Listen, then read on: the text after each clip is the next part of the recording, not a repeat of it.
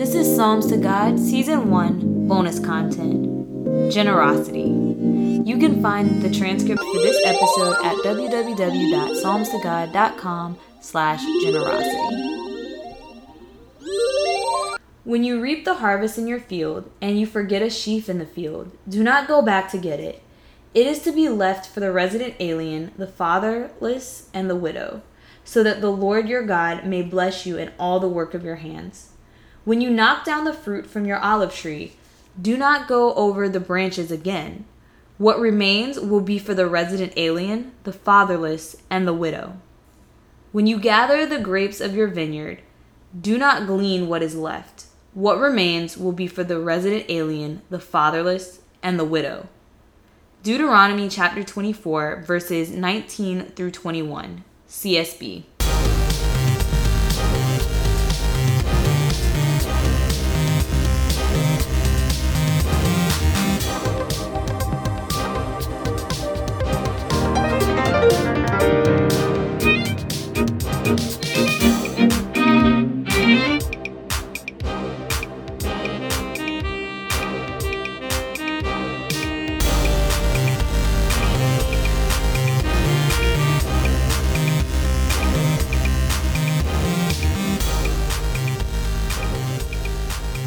Hey guys, welcome back to the Psalms to God podcast. So when I was 14, my parents decided that I should get a job. And of course, at 14, there aren't that many options for a job, but I managed to get a job at a fast food restaurant. And it was quite possibly the worst job I have ever had in my entire life.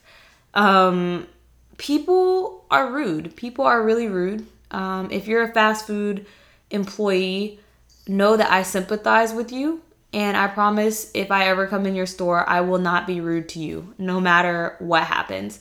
When I first started there, I had no idea what I was doing. I had never had a job before I was 14. And they gave me no training. They just kind of threw me up there.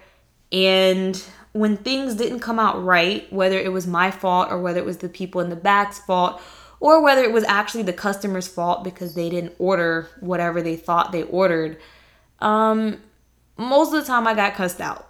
And when I say that, I mean literally. There were customers that would come in and just curse you out. Never mind the fact that I was a 14-year-old child, and I've always looked young for my age, so I probably looked about 10. I don't really know how people can get it in their spirit to cuss out a child, but they did, and I hated that job. But I had plans for that money. When I got my first paycheck, I was like, when I get this paycheck, I'm going to buy all this stuff that my mom said I could not buy, and that, my parents were saying that I didn't need, that I just wanted, and I was going to buy everything that I wanted. And so the day came that I got that paycheck. And y'all, that paycheck was scarce. If my memory serves me correct, I got about $20. And that $20 probably wouldn't have even covered the gas that it took my mom and dad to get me to work for those 2 weeks. I don't even know if I could have bought one thing that I wanted with that. Most of it probably went to food. I was a big fan of buying food. I'm still a big fan of buying food. So I probably spent the money on food. But I was so upset. I didn't understand. I was good at math. So when I had calculated out how many hours I worked versus the hourly rate that I was supposed to make, $20 was not the number I was coming up with. And so, of course, this is the moment that I start to understand taxes. America was founded on, the whole slogan, taxation without representation. And yet children can't vote and we still get taxed. That's not what this episode is about, though. We're not going off into that tangent. What I want to talk about is the feeling that I had when I realized how much money the government was taking out of my check, to the feeling that I have now, the government is still taking money out of my check, and to what is taught in the Bible about how we are supposed to be providing for those who are less fortunate than us and the connection of those things. So like I said, at 14, I was livid. I didn't understand and I was not happy about it. At 30, I don't look at my actual pay stub. I looked at it at the very beginning when I first worked there just to make sure everything was right and it looked reasonable. Now I do not look at it. I just look at what actually goes into my account, because if I stop and think about how much money the government is taking, I probably will still feel some type of way. But the fact of the matter is, the Bible teaches us that we're not supposed to take every single drop of our labor, the fruit of our labor, and take it for ourselves. So in the Bible, it specifically mentions fruit vines, olive trees, things that would have been very common to the people of Israel at this time. This was an agrarian society, so pretty much all of their wealth and all of their livelihood would have came from the crops and the things that they were growing. Today, we live in a different type of society where the fruit of our labor is actually monetary most of the time. And so what God was saying in the passages that I read at the very beginning of the episode, from Deuteronomy 24, the last couple of verses, is that the people were not supposed to pick every single fruit off of the bush. They were supposed to leave some behind. And after they had gleaned it, I don't know how many of my listeners are actually farmers or have had like a garden, even like a little tiny, kitchen garden or something like that. A lot of times when you pick things, you might pick every single ripe thing on the bush, but things may come back later and there may be a second harvest, or maybe you just get one more fruit that you missed or something like that. They weren't supposed to go back and claim that. All of that was supposed to be left for those who didn't have anything. And if you follow through the Old Testament, anytime they mention the widows, the fatherless, the strangers or the foreigners, they're always talking about the people who were the poorest in society, the people who had less opportunity, the people who were not necessarily afforded rights the way that other people were. They were supposed to be protected and taken care of. And one of those ways was by leaving this food so that they could come and get it. And when they would come to get this food, there was no expectation that they would pay the owner of the field for it. It was just known that, after the harvest, whatever was left would be for those people. So for instance, the second job that I ever had, it was also in food services, but it was not at a fast food place. It was at a water park. And one of the things I learned at that place was that at the end of the day, we were supposed to throw away all of the food that was left over. So if we had leftover hamburgers or leftover hot dogs or whatever, we were supposed to throw it away. We weren't supposed to save it and reheat it and serve it the next day. That was against some sort of DHEC rule or violation. Now, in that same city and just down the street, maybe a block down the street, was a place where most of the homeless, the poor, there were also some unsavory characters. Those people live very, very close to where I worked. And so, sometimes they did venture that far up. Sometimes they didn't. But we were also not allowed to give the food to them, which makes no sense to me. It didn't make sense to me then. It doesn't make sense to me now. But it would have made so much more sense. We have this leftover food. We can't sell it. Nobody wanted it. We are not allowed to serve it the next day. Why can't we just give it to the homeless people who have no food? That makes so much more sense than throwing away perfectly good food. And one of the reasons that I wanted to bring up this topic is because this is near and dear to my heart on a twofold spectrum. So obviously because God commands us to take care of the poor. And so we're supposed to be providing some sort of services with quote unquote our leftovers. but also because this is also what my research focused on when I was doing my PhD. So my research was more so from a technological standpoint of how to monitor and present information on food waste, but it was about food waste nonetheless, and about how America wastes 40% of the food that we cultivate. That's almost half. Almost half of the food that we produce in America gets thrown away. And it's for reasons like this. There are also things about how grocery stores operate. The fact that they have these massive bins of apples and oranges and, celery or whatever produce that you're buying, all of that is there just so that we feel like we chose the fruit that we want, or we chose the produce that we want. And when you have less stuff in there, we are less likely to buy because we feel like it's picked over and we don't have options, blah, blah, blah, blah, blah. But in reality, they're buying way more than they can sell, because at no point do they only want 2 oranges in the bin. Even though you're only going to buy 2 oranges, you're not going to buy the 2 oranges that are there. You want to be able to choose which oranges you buy. So they buy excess, more than they know that they're going to sell, so that even when that last customer comes in, there's something for them to choose from.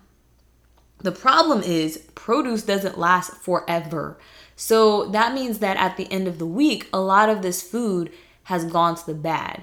I know me personally, I've gone into grocery stores on multiple occasions and pulled out, like a piece of fruit that has mold on it.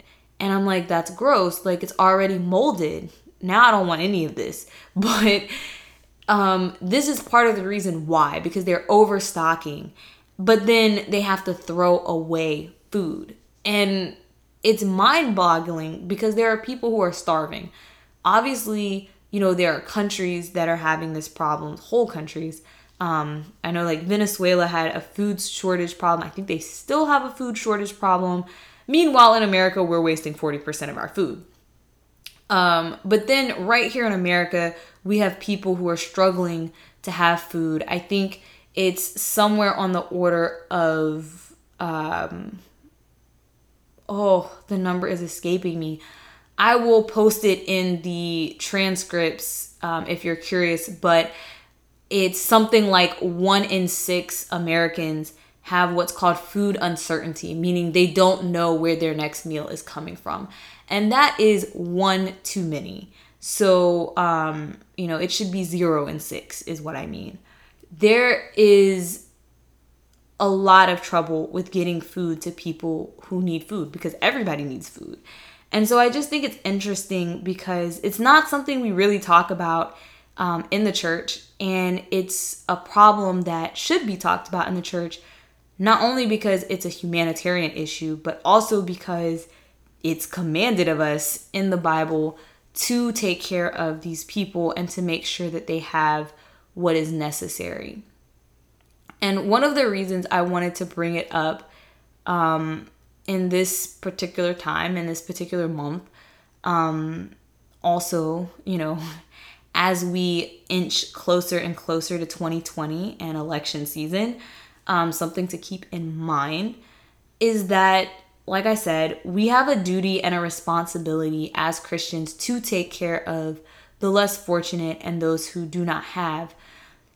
But also to remember that when you don't have basic necessities, particularly when you're talking about food, when you're talking about shelter, things like that, that is what drives people to desperation. That is why people wake up and do crazy things, whether it's they're committing violent acts or crimes, or whether it's that they decide to go sell drugs or something super reckless. When you wake up and you can't feed your children, you can't feed your family, and you feel like you have no other option, that's when you do desperate things. And it makes sense because you're trying to get your basic necessities. So if we, as people who can spare that one, as the Bible says, the 1 or 2 olives that are left on the tree, if you have just anything to spare, if you can leave that behind for those people, and they're gathering a little bit from me, a little bit from you, a little bit from over there, then it eases that tension. It eases that need to go off the deep end and do something drastic to get those necessities, because we're actually providing for them. And so as a society, we are responsible for each other. And so I would just urge you and myself that as you go through your life and you go through your day-to-day life, don't necessarily focus on what you want and how hard it is for you to get what you want, because there are other people who have even less. There's always somebody that has less than you. And we have a duty to not let ourselves get caught up in the capitalist, consumerist ideology that is peddled to us in our society today. I definitely, as I was getting ready to do this podcast, and as I sat down and thought about it, I am blessed beyond what I should be blessed with. There is nothing that I could ask more for. Everything that I could need, I have. And that is exactly the lesson my parents wanted me to learn when they made me get that job, that very first job. They wanted me to understand the importance of want versus need. Yeah, sure, I want a house with a pool, a private pool. That would be really nice down here in South Florida. I can't afford that, but I don't need that. There are lots of things that I see that would be nice to have, just to have. I would love to just be able to jet off on vacation all the time, and I can't do that. But I have all of the necessities. I can pay my rent. I have a place. I have a roof over my head. My refrigerator is stocked, and I know where my next meal is coming from. And that is something to be thankful for. Everybody doesn't have that. And when I think about that, I realize that I owe it to myself to not forget that. And one of the ways that helps me not to forget that is, just like God said, is to make sure that I'm giving back to other people. So whether that's financially, whether that's with your time, whether that's just by stopping and being nice to somebody, just trying to make their day better, whatever you have left in you, make sure you can give it to somebody else to help them. Okay, so that ended up being a little bit longer than I intended or expected, but it's a topic that's near and dear to my heart, and so I wanted to say all that I had to say. I hope that you will think about it throughout the week and that you will pay it forward. So the transcript for this particular episode will be on the website at www.psalmstoguide.com/generosity. Thank you guys for listening and for tuning in. Don't forget to like and subscribe, follow me on social media, whatever floats your boat. I can't wait to talk to you guys again. See you next time.